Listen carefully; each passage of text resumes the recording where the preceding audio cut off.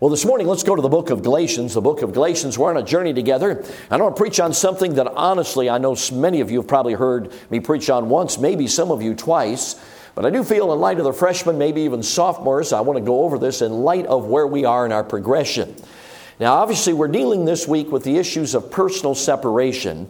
And one of the dangers in dealing with personal separation is people can just say, well, make decisions in flesh dependence to do something, maybe to be accepted, or maybe to be a part of the crowd, or maybe so they're not different, or for a wrong motive. And in doing so, obviously, they set themselves up for defeat and failure. And that's not where we want to go. So I want to just deal with a couple of pitfalls on the road of grace. So I think it's, Hessian calls it the highway of holiness. It's that road on which it's God enabling, strengthening you, and the grace of God is all about that road. And there's two ditches on either side. I remember years ago I was with a pastor who was a former airman. He was in the United States Air Force, and he was stationed in South Korea. And there in South Korea, it was in the middle of rice fields, and evidently a lot of the soldiers would go out on those little walkways in between the rice fields. The white rice fields often are flooded, and so they'd have raised up walls, kind of earthen walls that they could walk on to get off the base. And he said once a year, the Koreans, I hate to even say this, but you could probably handle this, they'd flood the rice fields with human manure, human sewage. That would be the fertilizer. Next time you eat rice, think about that for a moment. But anyway, they'd flood the field with human waste. And the commander of the airfield would get all the airmen together. And of course, he had, 18, 19-year-olds, kind of like you freshman, sophomore in here. And he said, now listen, he said, they flood the fields out here with human waste.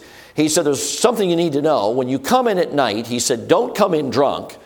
And number two, he said, come in with a flashlight, because if you fall off, you're going to regret it. If you fall off one of those earthen walls, you're going to regret it. And he said, every year, it did not matter. He said, those 18, 19-year-olds weren't listening, thought they could do it. You know what I'm talking about. I know that none of you freshmen are like that. But they figured they could handle it. And so they came in without a flashlight, or maybe they came in a little tipsy. And in every year, he said, someone would fall off that little earthen wall and go into human sewage. And I tell you about this, that would be something that you'd probably highly regret. You know what I'm talking about? Thinking, I don't think I wish I'd done that. So there, on that narrow road, we could see there were two ditches, and we'll just spiritualize it, full of defilement. Can we say that? And certainly don't want to go in either ditch, because neither one of them is going to be a good option. That's what we're going to deal with this morning. On either side of the Christian life, as it ought to be lived, there's a ditch. One ditch is what we have come to call legalism. It's not a Bible word, but we're going to use that here. And the other is the word license. We could call the road in between liberty. And liberty is one of those words, in a moment we see, can be misused. And we're going to try to see how the Bible tells it can be misused. But I want you here, we're going to try to take a little faster run through this, since I know some of you have heard this particular presentation before. But I think in light of where we're going, it's important for you to recognize you don't want to be in either ditch. And I do believe that there are reactions. In other words, sometimes, maybe I could put it this way, sometimes I hear people talk a lot about balance. And don't get me wrong, I am all for balance. But let me say this. If you ever intend to be balanced, you intend to be balanced, but you endeavor to do it in your own human strength, you're going to be imbalanced. I put it this way. People who emphasize balance are often unbalanced. Does that make sense? In other words, it's like this. If you follow Jesus, you'll be balanced. If you try to be balanced on your own, you won't be. So it's important for us to see what God says here about the issue, and help us to recognize, get on that road where we're following the Lord and able to navigate in between these two pitfalls. Now, the book of Galatians, as you well know, is written to believers. These are Galatian believers. Now, there's two theories on the Galatian, who the book of Galatians was written to. There's a northern Galatian theory. There's a southern Galatian theory. Most scholars I know favor the southern Galatian theory. I would as well. And that means it was written to the church at Lystra, Iconium, Derbe, and Antioch of Pisidia. So those four churches, you find them in the book of Acts, are the churches that Paul's writing this letter. And we all know what happened. They got saved. We all know in the book of Acts, these people got saved. They were born-again believers. He addresses them 9 times as brethren. Okay, so with that addressing 9 times as brethren, we can assume, okay, he believed these people were certainly brothers and sisters in Christ. Okay, in the book of James, some people have argued when he calls them brethren there, he's calling them Jewish brethren, not Christian brethren. I think it's a poor argument, but nonetheless, that's there in the book of James, but that can't be in the book of Galatians because these aren't Jews. Okay, so when he's calling them brethren, he's clearly calling them saved people. Okay, so these churches had gotten saved right, and so he's addressing the problem of legalism. Now, many times we think of salvation, the issue of salvation as legalism, and there are legalistic religions, of course, today, large, broad Christianity today, one of them would be the Catholic Church.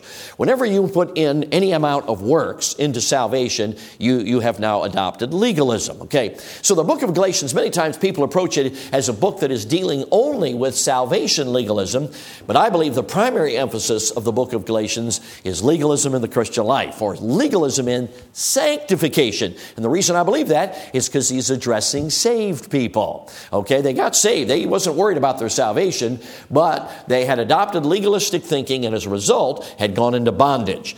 So he calls it the false gospel. And we're going to in just a moment deal with that. We're going to walk through that. And I want you to begin by looking at the purpose statement of the book of Galatians verses 6 and 7. Okay, anytime you read or study a book of the Bible, you want to get the purpose statement down. And this one's pretty easy, 6 and 7. I marvel that ye are so soon removed from him that called you into the grace of Christ, here it is, unto another gospel, which is not another, but there be some which trouble you and would pervert the gospel of Christ. Now, I recognize, and of course some of you have read the book 0100, and the title on the subtitle of the book is The Gospel to the Saint. Okay, so when the Bible's talking about the gospel, there's good news to the sinner, and hallelujah, there's good news to the saint. I won't go into all of that, but the gospel can get warped, and this is exactly what happened. He said, listen, you guys, I marvel, you got saved right. I mean, you're all born again. But I marvel that you've been so soon removed to another gospel. Now, most of you know that word another, the first word another, is the word heteros. Now, the word heteros means another of a different kind. Now, basically, we use the word heteros in English. Did you know that? We use it with this particular phrase, heterosexual marriage. Now, as believers, we believe in heterosexual marriage, which is marriage between a man and a woman. So why is the word heteros used in that particular phrase? And the reason is men and women are different. Okay, we're different. We're of the human race, but we're different.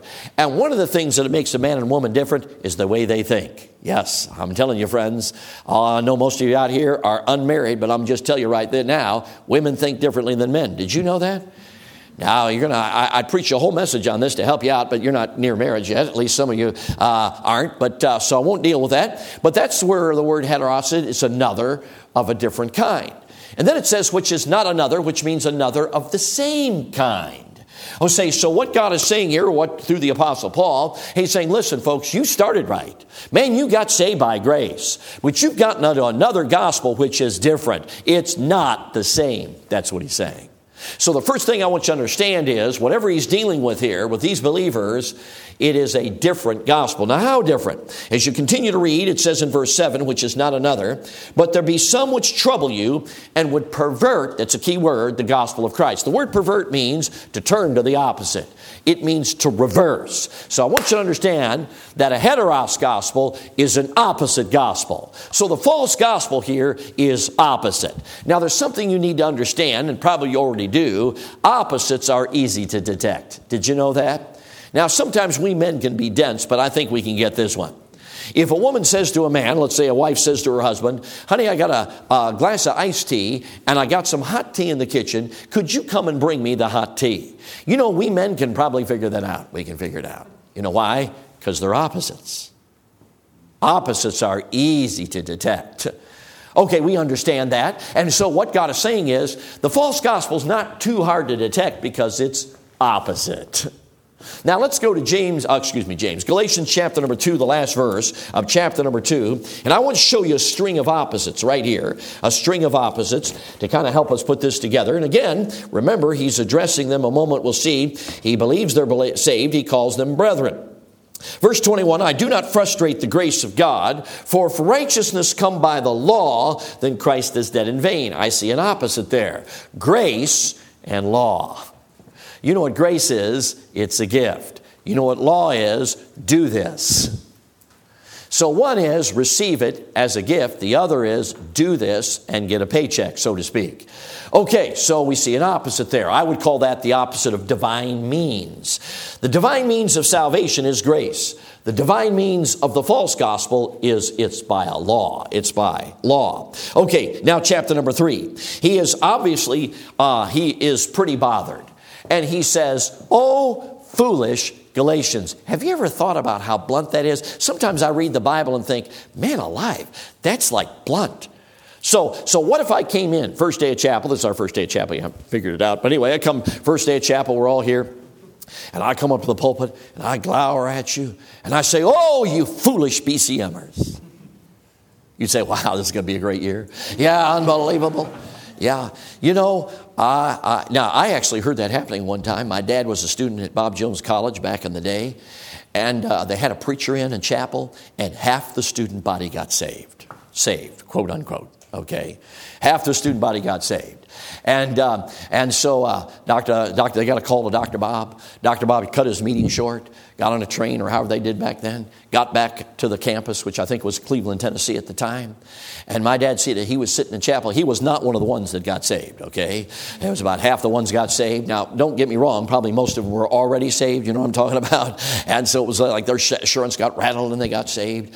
And they said my dad said Dr. Bob got up and he glowered. I guess he would sometimes had a bald head, so he could do this on his head, okay? And he would glower at him and he said, "You fools."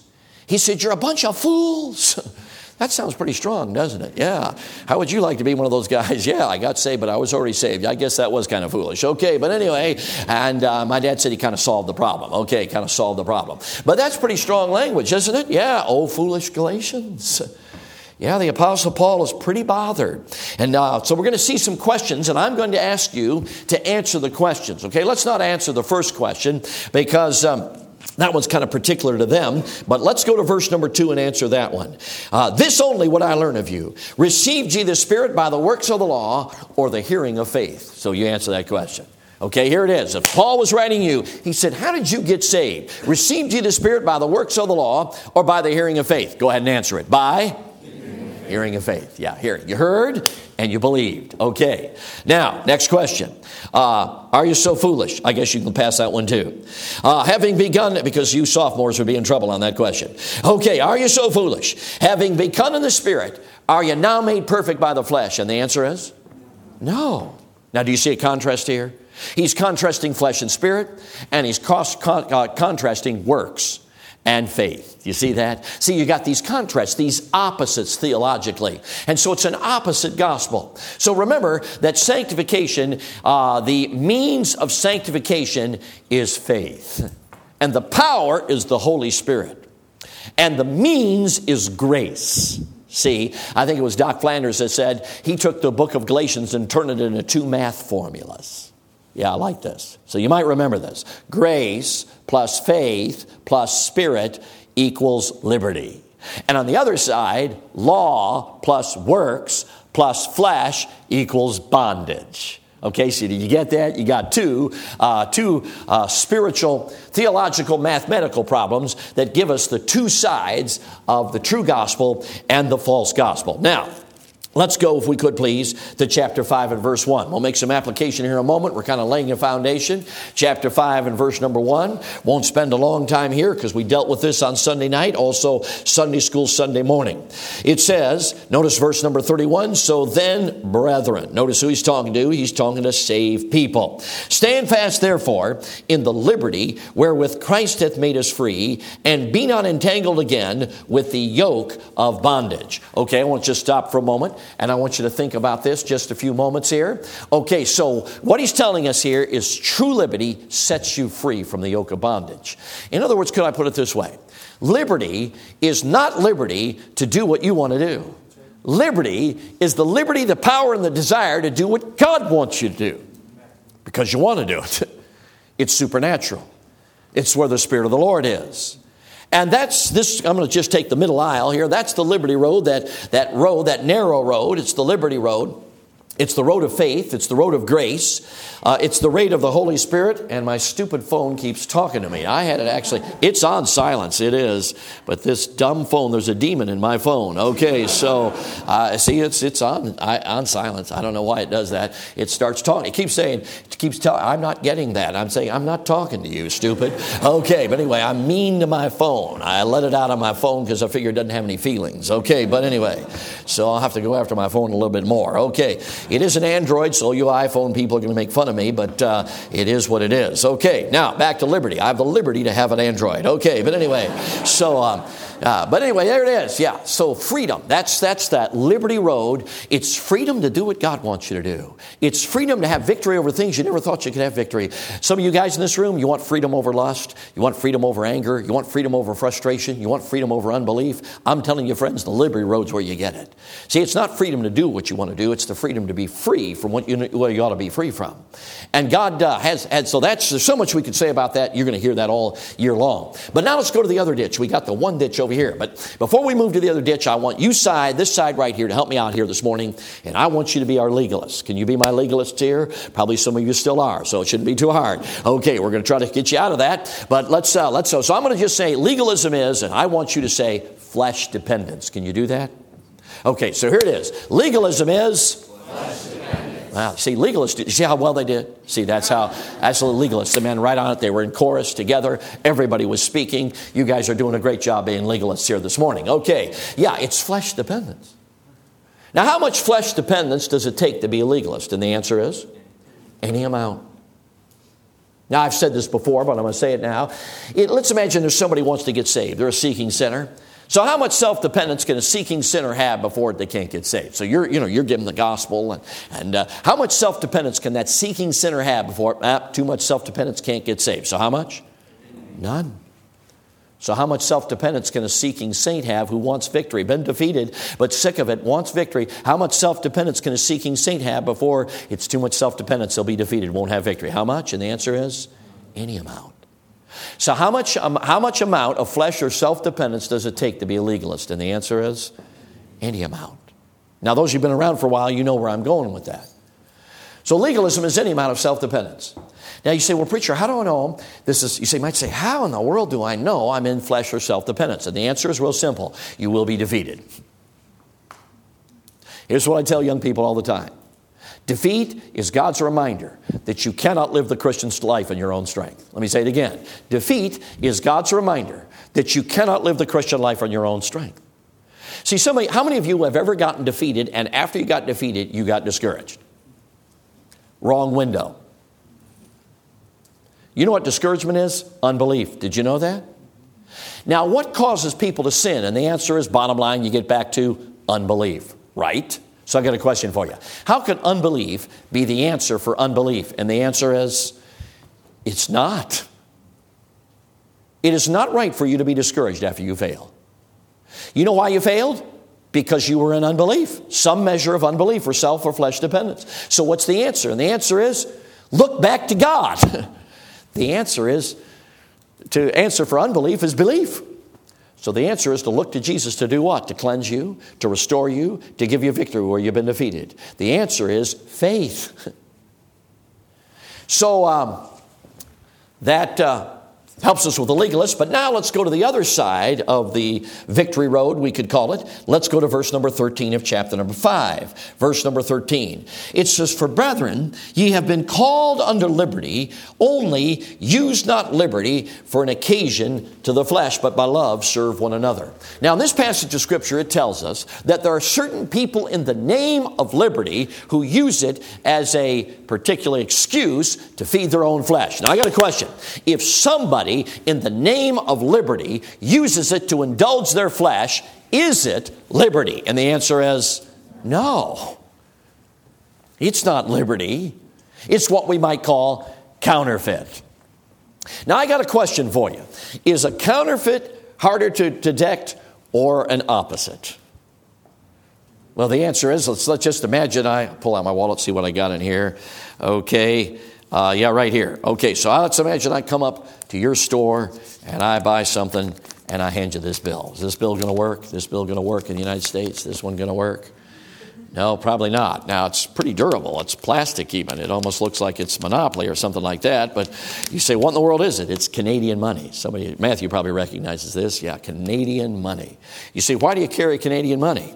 Well, these days, I don't know why. But there was a day when I carried it because the first thing I do when I cross the border is head to Tim Hortons right here. Here it is, right here, right there. That's it, right there. So that's why I carry it. Okay, it's probably not worth as much as it used to be. But anyway, it's still in there. Now, if I pulled out a counterfeit bill here in the United States, maybe I didn't even know I had it, and I passed that off, pretty good chance it'd be much more likely to be taken by a cashier than the Canadian bill, wouldn't it? See, opposites are way easier to understand than those that are counterfeit. So over here, we're going to have what we call license. And according to verse number 3, license is, let's just say it in a moment, flesh indulgence. Can you do that? Okay, so you're going to be the licensed people. Looks like we got some needy people over here. Okay, so I'm going to say license is, and you say flesh indulgence. Can you do that? Okay, so here it is. License is flesh indulgence. Yeah, you're acting like legalists. Okay, you should have been sloppy on that, not together, etc. You should have been a little bit more on the license side of things. Okay, yeah, license is flesh indulgence. Now, let's ask a question because we saw the gospel words. Remember the gospel words right here? Grace, faith, spirit, liberty. We saw those words here. And over here, legalist people, they just do the opposite. You know, it's not, oh no, it's not faith, it's works, and it's not grace, it's law, and it's not the spirit, it's the flesh, and et cetera. Okay, so that's what, but over here, you know what the licensed people use? The same words. Now I want to ask you biblically, can the word liberty be redefined? Okay, in other words, does the Bible teach us that people use the word liberty, but it doesn't mean what the Bible means? And the answer is, well, yeah, we just read it.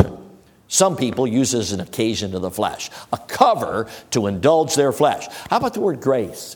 Does the Bible tell us that the word grace can be defined in a way that is not grace? And the answer is, well, yeah, you can turn the grace of God, anybody know, into lasciviousness. That's what the Bible says. Now, every one of you need to understand, not everybody talking about grace is talking about the same grace you're talking about from the Bible. Some people turn it to lasciviousness. Years ago, I read a very famous book on grace. I was struck by a couple of things. Number one, Titus chapter 2 was never found in there.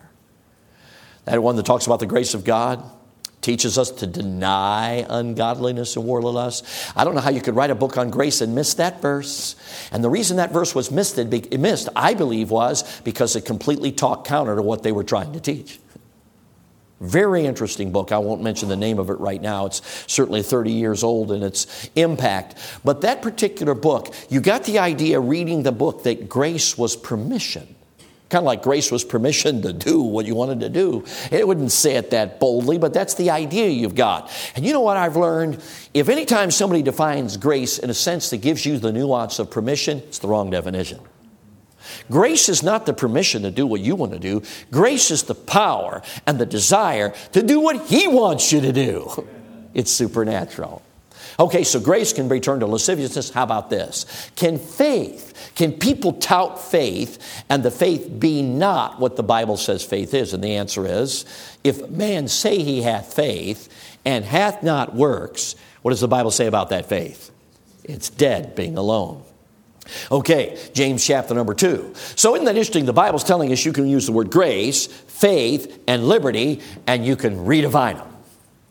Which means that I think it's fair today to say that there's people that talk about grace, faith, liberty that have they may have be sincere, but they have redefined those Bible terms to mean something that the Bible doesn't. You know what that means? Counterfeit. It's a counterfeit gospel. Now, here's the problem. Let's just go over, make sure you got this. Legalism is, yeah, they are slipping fast. These legalists are getting tired of their legalism. Okay, over here, license is, man, they're doing better than legalists. Unbelievable.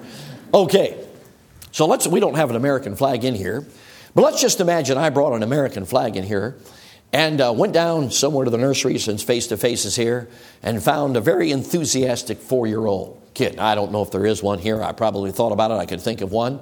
Usually, the kids of Falls Baptist Church, they are faceless rugrats to me until they become a 7th grader. Then they get on my radar screen. It's just God's call to me. The rest of them are just a bunch of snotty-nosed little kids running around. Just don't tell your parents about that. Okay, so let's imagine I went down there, found a little 4-year-old and a real outgoing kid. We brought him up here to College Chapel, and I said to you students, we're going to do something amazing today. We're going to watch this young man jump and touch the eagle on the top of the American flag. Wow, there's a ripple of excitement. By the way, I use this illustration in Canada, Matthew, and I asked the Canadian people, we put eagles on the top of our pole. What do you guys put up there? Maple Leafs, hockey pucks, what's up there? I don't know. But anyway, and so Tim Hortons coffee cup, I don't know. But anyway, at the top of the thing. And so we got that eagle up there, and I say that little 4-year-old kid, now I want you to jump and touch that eagle. Man, he jumps a few times, he's not even close. So we think we got to do something. So I get you chanting his name, get a couple of the upperclassmen up here. We start doing cheers, chanting his name. I put an offering plate. People are coming, putting money in the offering plate, bribing the kids. Said, man, you can touch that eagle. We'll give you the money. Now I want to ask you a question. We can motivate him. We can encourage him. We can bribe him. We can do whatever. But is he in the next, foreseeable future going to touch that eagle? And the answer is no. So pretty soon we're noticing that little lip come out. You know what I'm talking about? You have younger brothers and sisters. I remember back when I was a parent for our 3 girls, that little lip would come out, start to quiver, and Daddy would just melt. It was over at that moment. But anyway, that's why you have a mother. But anyway, and so that little lip comes out, quivers, and the tears come up in the eyes, and we're all feeling horrible. You know what I'm talking about? Just horrible. We thought we got to remedy this. This kid's about to run out of the room. And so you know what I do? I take the American flag and I compromise the standard. I just pull it over. I hold up the flag, obviously, so it doesn't touch the ground. But I compromise the standard, and that little kid comes over, touches the eagle. You guys erupt. You know what I'm talking about? And we're all cheering. He gets happy, grabs the money. You know what I'm talking about? And he's out of here. You know what I'm thinking? And you know what we all knew? He didn't touch that eagle. We compromised the standard. Now, there's another option. The other option is those tears start to well up, his little lip starts to tremble, and that standard is standing high, and we're thinking, what in the world are we going to do? And so I'm looking out here in the student body, and I'm looking for somebody that's cut. You know what I'm talking about? Somebody who pumps iron, somebody who's got bulging muscles, and I'm really not seeing anybody. But anyway, I'm looking for somebody, and so I'm looking around, and we'll just say, for sake of illustration, we find somebody, okay? We're just really going the hypothetical here. And so guy comes up, 6 foot whatever, and he's got bulging biceps. I say, that little 4-year-old kid, you think so-and-so can lift you to touch that eagle? He kind of with awe looks at him and nods. With very little effort, he scoops up that little kid, raises up, kid touches the eagle, and we erupt. Now that's a little different, isn't it? We didn't compromise the standard. A power that was not his own enabled him to do what he could never do unless enabled by that power. Now, the problem with the illustration is, you obviously know I'm making that illustration of the Holy Spirit. Holy Spirit's not outside of us. Hallelujah, He's inside of us. But the truth is the same. Those are the 3 ways to live the Christian life. If you're over here jumping, trying to do what you think you can do, I'm telling you, you'll reach a point where you're thinking, I can't do this. And you know what many people do? They walk away. They give up. I can't do this. Or in a moment, we'll see they come over to license. That's another option. Or the other thing you can do is we can compromise the standard and come over here and touch it. We all know deep down we're not doing exactly what the Bible says, but we compromise the standard, but we can do it now in our flesh. You know what license does? It makes the Christian life attainable through fleshly effort. That's what it does. And so you go over here and you're able to indulge your flesh, etc. The middle one, obviously, is when we trust the Holy Spirit to enable us to do what we could never do unless He enabled us to do it. That's the Christian life, friend. And every one of us in this room needs to understand that at any one point in our life, we're on either one of those things. And so if these days God's dealing in your heart like, you know what, I need to change that. Or, I've got to come to an application that's different. And we're going to talk about applications tomorrow morning. I want you to understand that you don't want to fall into license. You certainly don't want to fall into legalism, but you want the Lord to lift you, to enable you to do what you can never do. That's why we've made that emphasis. That's why I'm preaching this message here this morning. But I do want you to understand, friends, the danger is that when you get to that point where you realize, I can't touch the eagle, I can't do it. You know what often many people do? In fact, you see it here in the book of Galatians. They come over here to license. I'm going to just say this. Legalism always leads to license, unless you meet Jesus. And I'm not talking about salvation. I'm talking about the Christian life. Now, I'll be honest with you. I'm going to give you a kind of a lifelong perspective. Everybody has a little bit different perspective of life because you have different life experience. But I would say, that, don't get me wrong, the 70s and the 80s were exciting days in the independent Baptist movement. A lot of good things were happening and just exciting. And a lot of it was of God. But there's no doubt as time went on, I began to notice, I think looking back, that there began to be what we might call some legalism set in. Now, I've got a little bit of an opinion of that. Now, some of you have read Dr. Ed Nelson. How many have read Dr. Ed Nelson's biography? Can I see your hands, please? Boy, if you're a pastor particularly, got to read that thing. It'll just got so much in it. But anyway, I read that thing, and it reminds me of some of the stories my dad used to tell. He said, Jim, when the independent Baptist movement started, he said there were no independents. He said we were despised, we were mocked, we were fought, we had no infrastructure, we had nothing, we didn't have money, we had nothing. We had storefronts, we had little churches. He said all we had was God.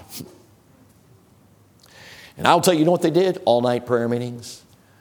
Revival meetings. God doing so well. They just trusted God, went out and did it. And God did some remarkable things so that by the late 70s, early 80s, out of 50 states, 24 of the 50 states, the largest church in that state was an independent Baptist church. Did you know that? Now, that's amazing when you consider there were no independent Baptist churches largely in the early 1900s.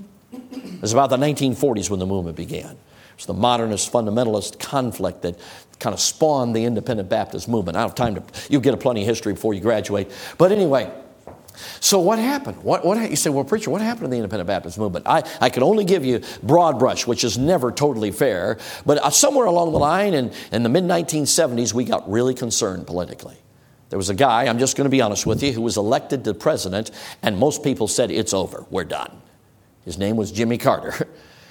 I'm telling you, Jimmy Carter, every Democratic president since Jimmy Carter has made Jimmy Carter look better and better and better. Okay. But anyway, at that time, we thought, wow. You'd have thought, everybody was concerned. They thought we're done. I heard messages, 1976, it's going to be over, etc. As a kid, I wondered if the United States would be around when I was older and all that kind of stuff. And some of it was probably sensational and inappropriate. But anyway, you had that. So during the Carter presidency, they had something called inflation. I know you guys have never experienced that, inflation. But anyway, inflation was rampant. And there were gas lines at the pumps, and gas prices were up, and there was economic problems. There were all kinds of problems. And Christians got together, and they said, we've got to do something about it. And I'm telling you, there was an amazing thing happened. They got behind a candidate by the name of Ronald Reagan. And in 1980, Ronald Reagan was elected president of the United States. I'll never forget that night.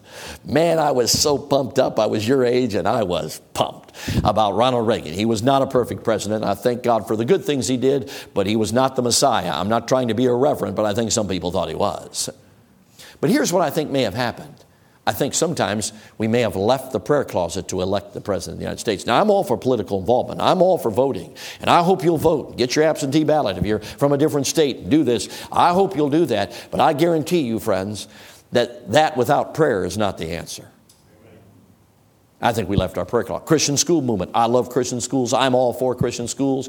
I will be in 25 Christian schools this year. As you can see, I've given my life to them. They're not perfect. They got problems. There's issues. I'm certainly dedicating my life to doing what I can to be a part of the solution. But I will tell you, friends, I think we left the prayer closet to start our Christian schools. And all I'm going to say, somewhere along the line, here's what happened. When you stop looking to depend upon God to supernaturally enable you, you default, whether or not you know it, to self-dependence. And how much self-dependence heads you to defeat? How much? And the answer is any amount. And you know what happens after a while in legalism? You can't do it anymore. You give up. And like I said, legalism always leads to license unless you meet Jesus. Now, let me conclude with this. I've not made application because I'm making application every night. Normally, I'd preach another 10 minutes on application, but you're getting that every night, so I won't do that. But I'm going to end this way. Galatians chapter number 6, verse number 7. Be not deceived. God is not mocked. Whatsoever a man soweth, that shall he also reap. For he that soweth to the, help me out now, flesh shall of the, help me out now, flesh reap, tell me, corruption. I don't want you to miss this, young people, and we're done. You can depend on your stretched flesh. You can depend on yourself. You can grit your teeth and try to live the Christian life, but it will not work. It always reaps corruption. Or you can go over here and say, forget it, man, with the rule book. I'm just going to live by liberty and I'm going to do what I want to do. And you can indulge in your flesh, but you hear me, it will not work. It doesn't matter if it's flesh dependence, and it doesn't matter if it's flesh indulgence. Flesh, the Bible says, always reaps, you tell me, corruption. Always does.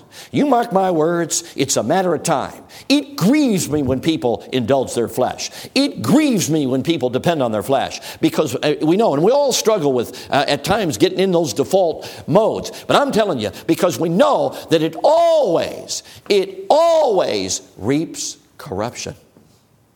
Last summer, there were 2 scandals, and with this, I'm done. One was from a very conservative, it was clearly legalistic part of Independent Baptist movement. A man who had a very legalistic ministry, and he was exposed for all kinds of moral issues that were tragic, that were illegal, and probably sent him to jail. Haven't done follow-up on the situation. It was bad. Just a week or 2 later, there was another scandal in Independent Baptist movement from a guy who was so close to leaving the Independent Baptist movement because he was about as far to the left as you can get. He'd been 7 years before or 6 years before, had been involved with prostitute. It was an absolute disaster. And I don't even have to tell you the half of it because it's so sordid. But here's the point. One was flesh indulgence. One had painted his auditorium black, had a guy with a man bun leading the singing, had clearly gone the contemporary route and fully. I mean, this was just completely got that route. The other guy would have been done church just like most of us are familiar with. But in both cases, here's the problem. Because you can look at either case and try to make an argument, but the point is, legalism doesn't work, license doesn't work. The only thing that works is the liberty road, which is fueled by God dependence. Do you know what the book of Galatians is trying to tell you? The flesh doesn't work. That's what it's trying to tell you. And whether your issue is flesh dependence or whether your issue is flesh indulgence, both of them are disastrous. So legalism, license, both reap corruption. Could I ask every head bowed, please, every eye closed? Lord, thank you for your word. Stir us, help us, and just help God's people to just take this. I know we've just kind of flown through a book of the Bible, but tried to get an overview. I just pray it'd be a help to them, and that you'd encourage them in this important matter. The heads are bowed and eyes are closed. How many would say from a very practical standpoint, not just theological, but a practical standpoint, God used our journey through Galatians this morning to just, I don't know how to explain it. It turned some lights on for me, and I want to embrace what God taught me this morning. I don't want it to leave. I want to make sure that I hold on to what God confronted me with or taught me this morning. Would you just lift your hand? Would you do that if you sense that God turned some lights on for you? Thank you very much. You can put your hands down. Would you just stand to your feet real quickly? Just stand right to your feet. And here's what I'm going to do. It won't be a long invitation, but here's what I'm going to do. I'm going to ask our pianist to begin to play. And if for time's sake, let's just do this. If God's done a work in your heart, you just need to put a stake down in your life. Just sit right where you are and just spend a few moments with the Lord putting that stake down in your heart. Would you do that while the piano plays?